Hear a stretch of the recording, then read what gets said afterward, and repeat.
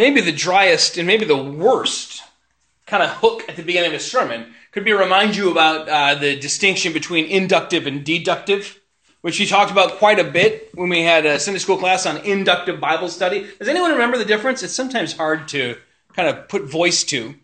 Let me explain it this way. You can have, when you go to see someone preach, you go hear a preacher, inductive or deductive sermons. A deductive sermon is going to tell you everything at the beginning, all cards on the table. This is old school preaching like I grew up with. Many of you probably did too. I'm going to tell you the 4 A's of Advent. Advent is awesome. Advent is action-oriented. Advent, I don't know. And then you tell all the things, so there's no surprises, and then you go through. That's deductive. And actually in our Bible study, we want to stay away from that because we want to have an open mind when we go into the text and let it lead us. And so you can have an inductive sermon. This is how I usually try to preach, where I'm just like, let's together get into this story and just kind of discover it together. And I'll interject things that I think will be helpful to you and then try and pull it into an application. And what's interesting is when you look at the scriptures, there's 4 gospels. And people often, well, why do we need 4? Why not just 1? Well, there's all different kinds of people. Some people really connect with John, who is very deductive. Look at the Christmas story in John, right? In the beginning was the Word was with God, the Word was God, he was with God in the beginning, and everything that was made. He's like, here you go. This is going to be a story about God himself. He was with God, actually is God in the flesh. He becomes incarnate. He walks amongst us. He shines in the darkness can't overcome. He wins. All right, let's start the story. And yet, you look at Luke, and he throws us just randomly into the birth of John the Baptist foretold. So now all of a sudden we're like, I'm going to read the story of Jesus, and I'm in here with this priest, Zechariah, his wife, Elizabeth. We're like, who are these people? They're probably Christians who've been Christians their whole lives. If they started reading Luke, would say, who are these people? Then all of a sudden we're in the middle of the temple, which, we associate more with the Old Testament. There's this prophecy, and then Mary enters, and then we go back to Elizabeth.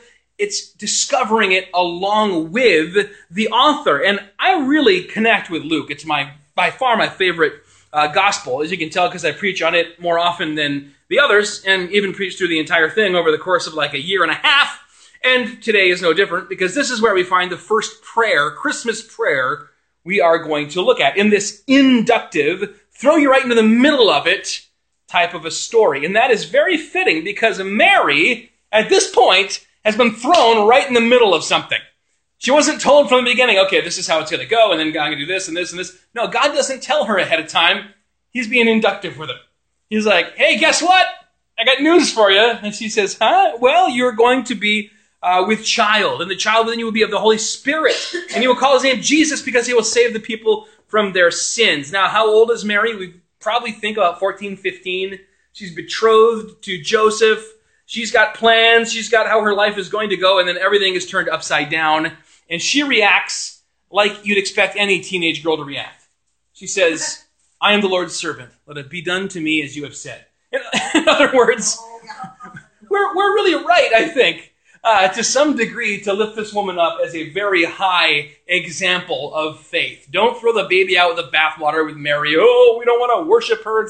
Okay, yeah, obviously you don't worship her, but definitely one of the heroes of the faith, as far as heroes of faith. The faith she has is something to be emulated. And you know what I love about Mary in this story is she doesn't, yes, she responds in the moment with, yes, I'm all in, let's do this. It messes up my whole life, it messes up my whole plan, but I'm your servant, whatever you say. And that doesn't wear off, it doesn't fade. I don't know about you, but I tend to have a great experience when I was younger at church camp or something, or at a revival, at a church service, at an event, Promise Keepers or one of these things. And you're on a spiritual high. It's like you're on the Mount of Transfiguration, and then it begins to fade. And it kind of slowly goes away. Not with Mary. Now, granted, she doesn't have the option to just be like, you know what, never mind, I'm not going to have the child because it's happening. But she doesn't go into kind of like a denial. She doesn't just not think about it. She immediately says, what should I do next? And what we find that she does is she goes to visit her relative, Elizabeth. Elizabeth's on her mind. Why? The angel Gabriel said, even your relative Elizabeth, who was thought to be barren is pregnant, and she is in her 5th month. And so she's got Elizabeth on the mind. She goes. We're not told exactly why. I assume part of it is confirmation. An angel appeared to me, said that my barren, probably old aunt, cousin, we're not quite sure, probably some kind of a fairly close cousin, is with child. If I could see that with my eyes, that would build up my faith. It made me think the rest of this stuff might be true as well. I assume part of it is to get counsel. The moment these two women see each other, it becomes immediately clear they have a special relationship, right? Like she's almost like another mother to Mary. So she goes and they encourage each other and lift each other up. And they're both going through something similar, a miraculous pregnancy. That's a small club of people.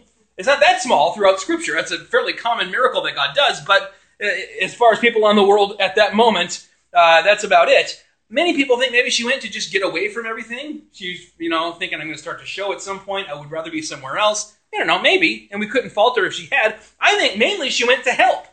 Right? She gets Sarah in what? We've got a woman who's in her 6th month. She stays 3 months.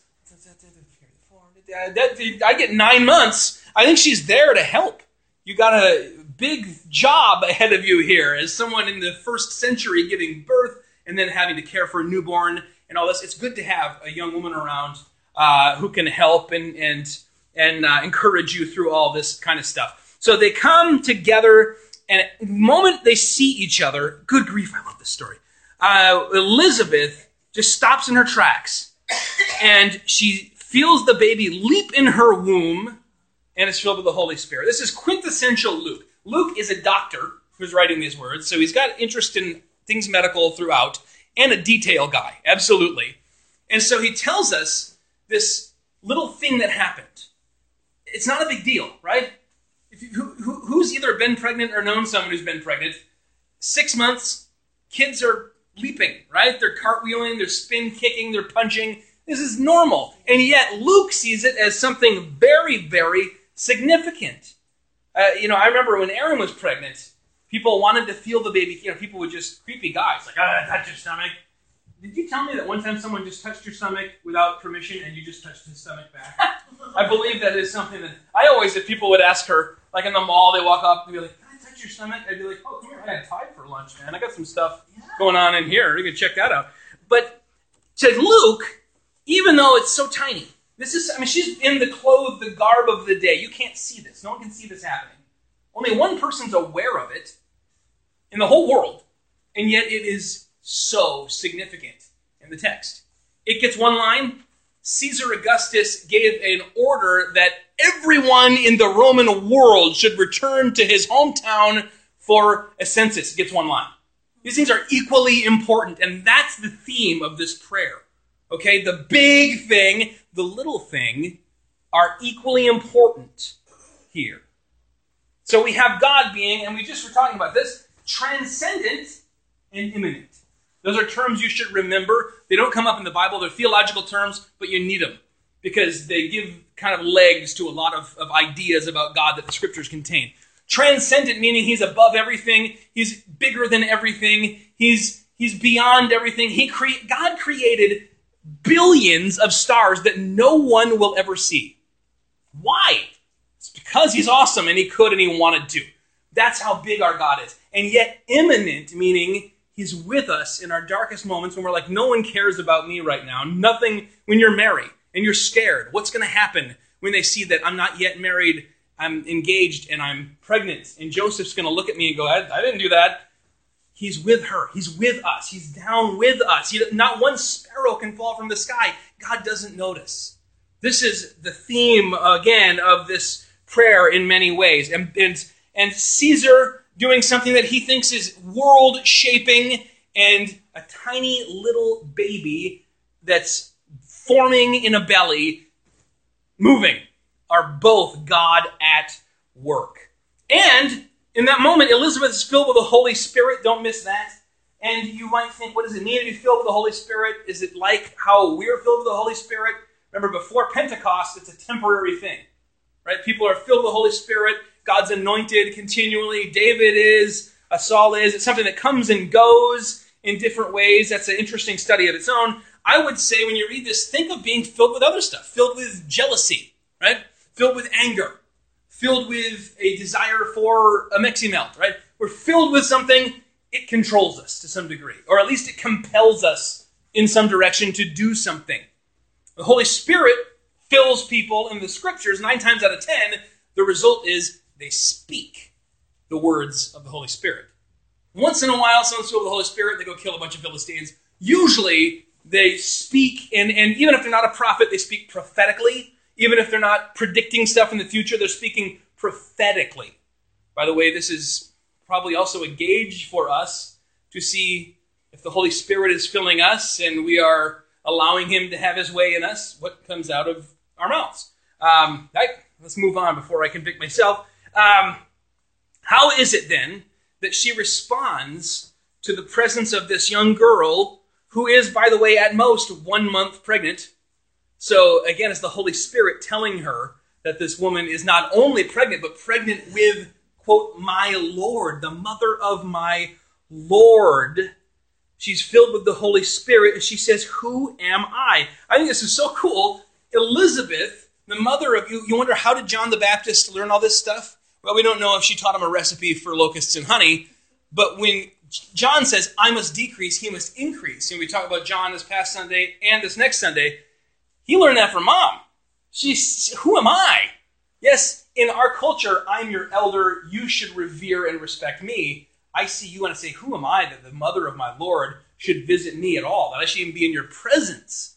And so she's already doing this thing that her son is going to do. He's already doing it in her womb. This kind of announcing the coming of the Messiah just for his mother. And then Mary responds with this just beautiful prayer / song. It's both. It's a prayer. It's a song of praise. And it's beautiful. It's perhaps the most beautiful thing in all of the scriptures. And that is why many scholars and even some Christians will say this really probably wasn't what Mary said in this moment. You know, probably what happened is the Christian community thought, wouldn't it be cute if we took some of our hymns and attributed them back to people? Like this hymn is what Mary said. This is what Zechariah said, which we'll look at next week, the Benedictus. This one is what Simeon said in the temple. But don't miss that, yeah, it's too perfect. Yeah, it's too poetic. Yeah, it's got too much Christian theology that wasn't even theology yet. But the Holy Spirit is at work here. She literally has Jesus inside her in every possible way, okay? Jesus is spiritually indwelling her. He's physically growing inside of her. Her food is causing him to grow. This is a connection. We shouldn't write this off. And even if that supernatural thing wasn't present, this is, yes, she's a 14, 15-year-old girl. That means she's already been bat mitzvahed. She's already a woman. She went through a rigorous training as a Jewish girl in which she would learn the scriptures, learn to meditate on them, memorize huge chunks of them, learn to read, write, and recite them. And so this stuff's in her heart. They'd recite these things at the feast days and the celebrations. This is when you put that stuff in your heart in a moment when you're overwhelmed, that's what comes right back out. So we hear kind of hints of some of these songs of the Old Testament that are also prayers. The Song of Miriam, the Song of Hannah especially, the Song of Deborah. In fact, the Song of Hannah is incredibly closely connected. There's direct quotes, there's allusions to it.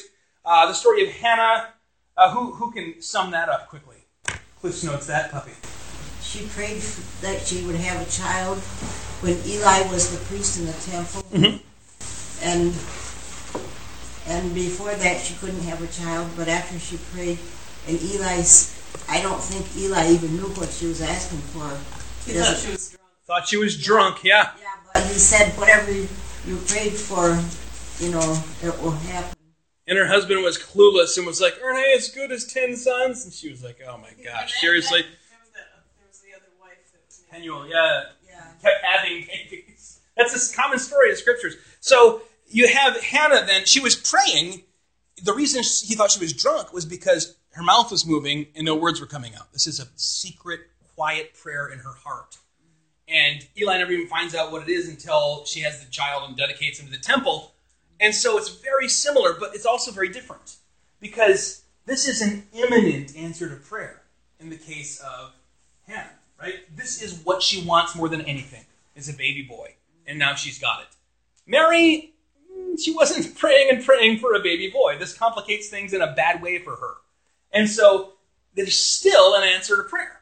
It's a transcendent answer to prayer. God is answering. She's looking at her life going, oh my gosh, this just got more messed up. And God's going, I'm answering the prayers of Israel, crying out for redemption, for deliverance. I'm answering the groanings of all creation, looking for salvation. And so when she sees what's going on, the first word out of her mouth is magnify. And you go, wait a minute, my translation starts with my soul magnifies. You got the Greek New Testament, see, it starts with magnify. Magnifies my soul, the Lord. And it's emphatic. This is why we call this prayer the Magnificat, because in the Latin Vulgate, that's the first word in it, Magnificat, which means magnify. And the NIV, I think, says my soul glorifies the Lord. Not quite. Not quite right. Magnifies means what? Makes it bigger, or at least appear bigger. Right? And what's the Greek here? Megalune means makes it mega. Makes it, making things big. Or the Simpsons would say embiggens. Right? My soul makes... Now, how can I make God bigger? He's already infinite. I can make him bigger in my soul. Right? It makes me think of the Chronicles of Narnia. I don't remember who exactly it was. Calvin, you probably remember this. One of the children sees Aslan, the lion, who's the Christ figure, and says, Aslan, you're bigger than the last time I saw you. And he says... I think it was, Lucy, he says, it's because you're older. And she says, not because you're older? He's like, no. Every time you see me, you'll be older and I will be bigger. I'm not changing, you're changing. And so I seem bigger, and that's what's happening here. So we're always going to have God in a box, quote unquote. Everyone worries about having God in a box. We always will. We have finite minds, and he's infinite. So he'll always be in a box. He knows this. He comes down and he caters to us in spite of that, and he condescends to us. What's important is that the box is always growing, and that we recognize it will literally be growing forever. We'll be learning new things about God for eternity and never run out of new things to learn. How amazing is that? My soul magnifies the Lord. So while God's getting bigger, then Mary's saying, now this is going to sound like a bad pregnancy joke, but Mary says, I need to be getting smaller. I need to be getting smaller, because she says, he has seen my humble estate. God has looked on the humble estate, the smallest of the position of his servant. And her humble estate, this is a direct quote from Hannah's song in the Septuagint. The humble estate of his servant. In other words, what would we expect any teenage girl, or really any human, to do in this situation? I don't deserve this, right? You're looking at your life, you hear that this is all happening, you're going to have a baby, it's not your husband's baby, it's the Holy Ghost, you're going to have to be the one to explain all this. I would think that she would want to complain, that she would want to kind of make a formal grievance with the management. Yeah. And instead, she focuses on the fact that she doesn't deserve it as a very positive thing. That God is at work. She doesn't have the kind of entitleitis that we have today.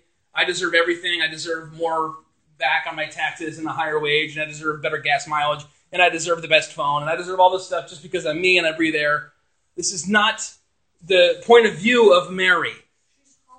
She's very humble. Her humble estate is both the fact that she's nothing special and the fact that she bends down low before God and praises him for even noticing her and making her any part of his plan, even though this is no answer to her imminent prayers.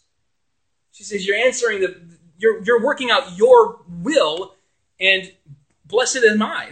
Now remember, she said, Elizabeth said, blessed are you among women, and blessed is the fruit of thy womb, Jesus. That's how we know Elizabeth is Catholic. And so she's already been called blessed. That's the first beatitude in Luke, by the way. And then she says, all generations will call me blessed. So there's another blessed here. And one of the main titles of Mary is what? The Blessed Virgin. The Blessed Virgin Mary. Don't freak out when you hear that. That's not like evil people plot stuff. It's just what she herself says, all generations will call me this. But notice, there's actually another word in here. Behold. I was kind of pounding on this a couple Sundays ago. It's a word that we kind of ignore in the Bible. It means look. From now on, all generations will call me blessed. Look at what God is doing. And she shifts in this from looking at her little situation, the imminent, to pointing to look at what God is doing. All that God is doing in the world on a transcendent level. She begins to say, He is mighty, has done great things for me, and holy is His name. And His mercy is for those who fear Him from generation to generation. She's talking about God lifting up the humble, those of humble estate, and humbling the proud. This will be one of the main themes of Jesus' ministry, actually. It's also one of the main themes of Hannah's prayer. It's also kind of the kingdom of God in a nutshell, right? The humble being lifted up, the proud being humbled. And in the world, the religious world especially that she inhabited, the idea was you lift yourself up. You make yourself more and more righteous, and you want honor. You want glory. And your ultimate goal, maybe, if you're going to go down that track, if you're a man, is to become a rabbi, because what's rabbi mean? Literally, my great one. It's a possessive singular of great. So, my great one. You want to be called that. And Jesus says, listen, no. This the kingdom of God's backwards, upside down. So it's like when you go to a banquet, you're tempted to be like, well, I should probably sit over here. And I think of anybody seen, the guy who made Downton Abbey made a movie called Gosford Park. Anyone seen that? The servants are in the basement. They sit according to rank of whoever they're servant for. And someone sits in the wrong spot and is just humiliated because since when does a countess outrank a duchess or something? I don't even know how it goes. She has to move down. Jesus says, listen, you go sit near the bottom of the table. And then the master of the house is going to say, what are you doing? Come on up. That's better than to sit near the top and have someone show up that outranks you. And then you have to, this is the kingdom of God, that you humble yourself and God will lift you up. We see this already before Jesus has even been born. He humbles the proud and he gives grace and strength to the humble. His mercy is for those who fear him. From generation to generation, he has shown strength with his arm. He has scattered the proud in the thoughts of their hearts. Not just the proud outwardly, or it's obvious, but those who are proud in their innermost being. I mean, we could go through the list of who God has humbled in the scriptures. Pharaoh, I'm a God. I'm in charge. I don't recognize your God, Yahweh, and I'm not going to let your people go. All right.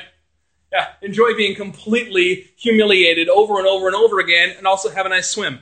Nebuchadnezzar, right? He stands up, look at, Babylon the Great, which I have made, essentially taking on that God role. And then what happens? The guy winds up like eating grass like an animal. He's got feathered hair. That's embarrassing. This whole thing where he's out of his mind. And then God humbles him and restores him. The Sadducees and the Pharisees both humbled. Peter, Jesus' faithful disciple.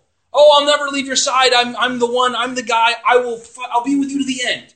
And Jesus says, look, I love you, man, but tonight you will deny me 3 times. Deny that you even know me. And then, once he is humbled, next time Jesus sees him, what? He restores him and lifts him up. And still upon... By the way, did I tell you that I stood in the spot where that happened?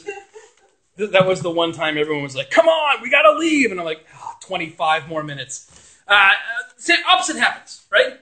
The lifting up of those who are humble. Mary and Elizabeth are 2 great examples. Neither of them is going, well, yeah, of course. Both of them are saying, who am I? Who am I that this should happen to me? Jesus himself modeled this for us. Who had Philippians 2, 9 through 11?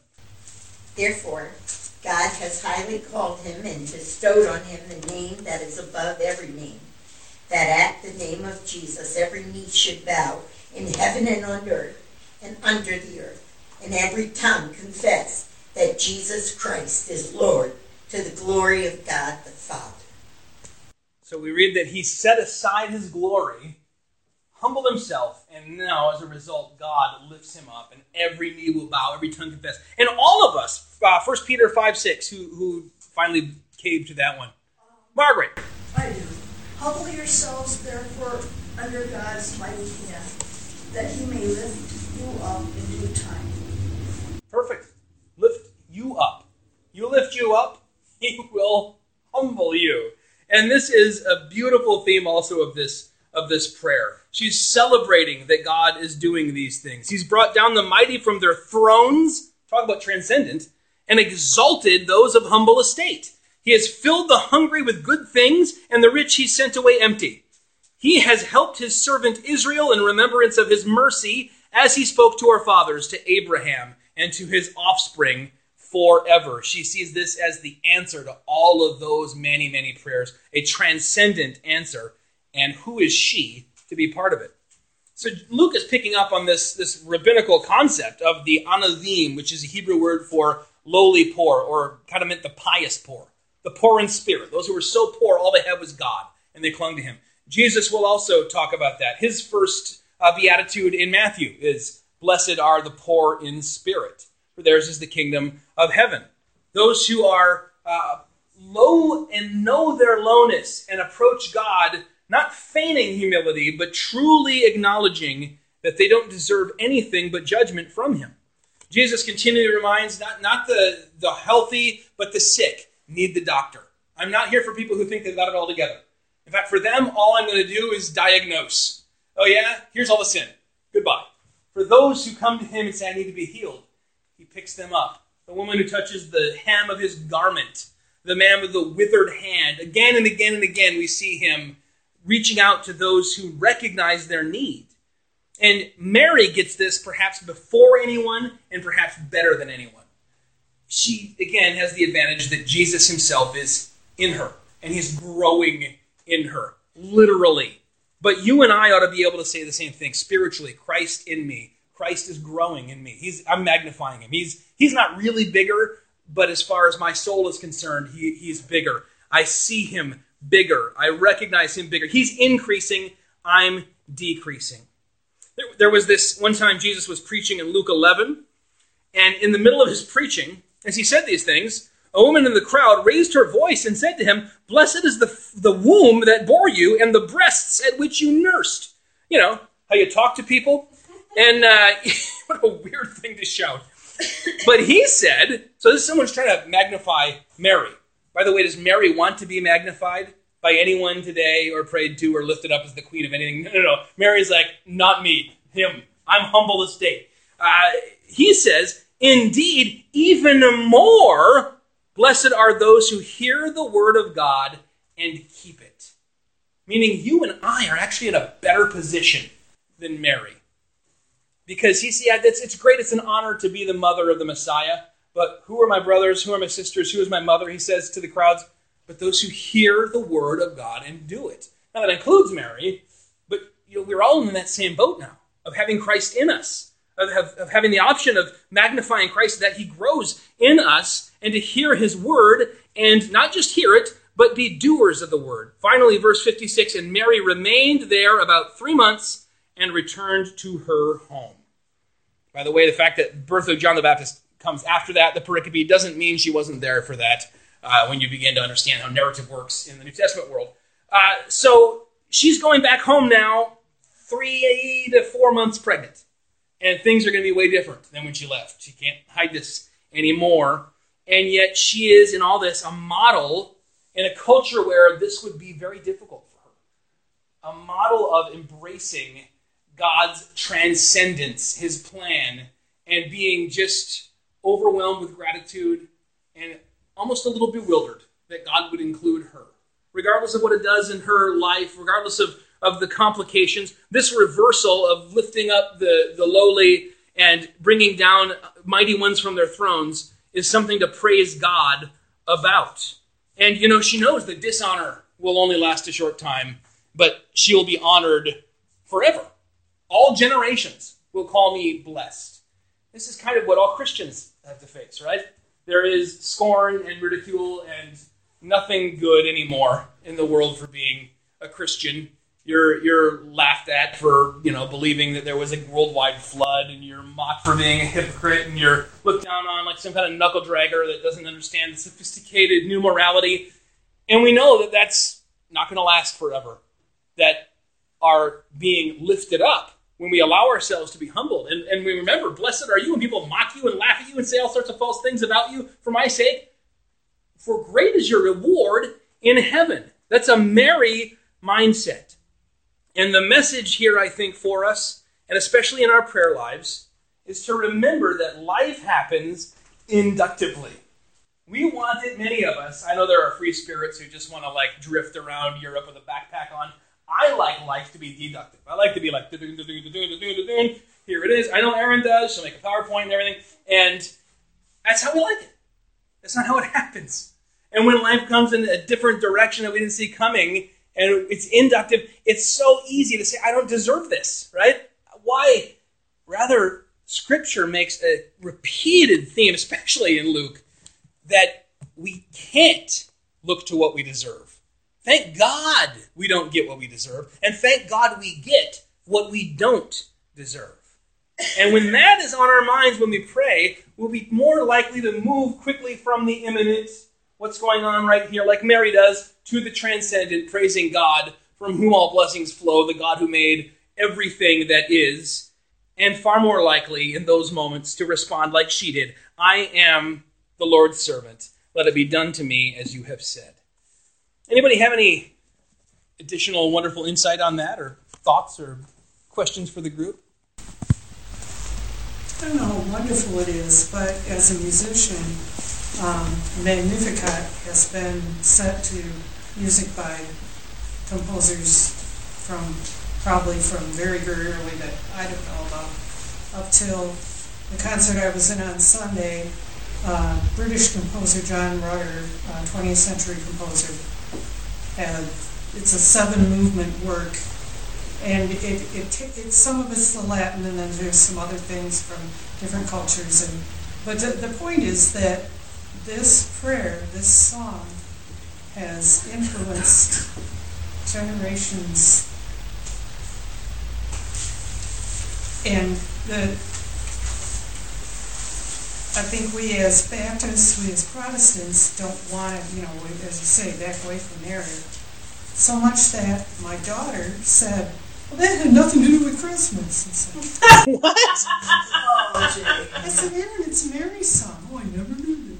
So, the thing is that, I come to church, yes, but over the years, you didn't pick that up. And over the years, as a Protestant, you don't hear all that much about it. There's a great little book in our library called Honored that Aaron's publisher put out that I love. I have a copy myself, too, and I would recommend checking that out. It's in the bottom row in the middle in the Christmas section. Yeah, there's a bunch of Christmas books. I think the last name is Dorr, D-O-R-R. It's a little gift book, but it's all text. It's a quick read and really kind of a reminder. Yeah, I mean, first of all, the whole, if the Catholics like this, we can't, is to me a little 17th century or something. But also, it's just illogical. All this stuff is God's. And different Christian traditions emphasize different things and go down to different extremes, but someone else going to an extreme is, no reason for us to avoid wonderful. I mean, there are people who worship lakes. That's a fact, right? It's all right. Enjoy the lake. Go swimming. Thank God for it. Go sunbathing at the lake. It's okay. It's not poisoned. I think that's a good point. And the fact that people have continued to set it to music, I think that's. Do you think Mary had any notion of that? It's just her and Aunt Lizzie or whatever she is to her, and she's just speaking extemporaneously out of her heart. And now we're singing it. Soloist up in front of a choir singing Mary's words in different settings, in different languages, in Latin, English, anything. And playing the part for that moment, but, and you wonder how musicians, how singers, when you take on that part and you sing that, you sing a few solos where you were Mary's words in cantatas and stuff. Probably. What's that? It's interesting, How do too, you do that, How do you feel as you're doing it? that you rarely see, the nativity story is the thing you see most acted out through history as well.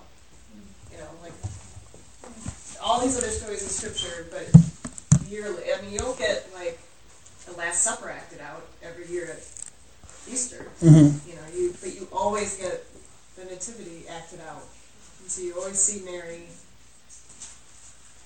And then there's the song, Mary, Did You Know? Yeah. She didn't. She totally did, actually. Gabriel told her. Well, but the whole shebang, right up to the very end of, he's going to She knew a certain amount. She didn't know everything that was going to happen. Well, she knew a sword would pierce her own heart, so it was going to end very badly, whatever that meant. Yeah, Mary. Yeah, not only she could have gone down this kind of I'm special route, but it very quickly would have become clear that this particular honor came with an awful lot of suffering and trial, which is a wonderful metaphor for like the Christian life in general, I think. It's a great honor, and you're signing up to take up a cross every morning. I don't know how much I meant, I think, to tie that to our own prayer lives more. I don't think it matters. And I didn't so much. Okay. I think the takeaway vis-a-vis prayer is to look at our own situations, and when we're tempted to be obsessed with the microcosm that is, look what's going on for me, to take the cue from Mary, to kind of zoom way, way, way out and say, wow, God, you really are at work, and look at all the things you're doing and have done, and to be willing to submit the way that she did. What a wonderful example for Christians. So, with that in mind, let's pray some imminent transcendent prayers. I don't know how to stop this thing.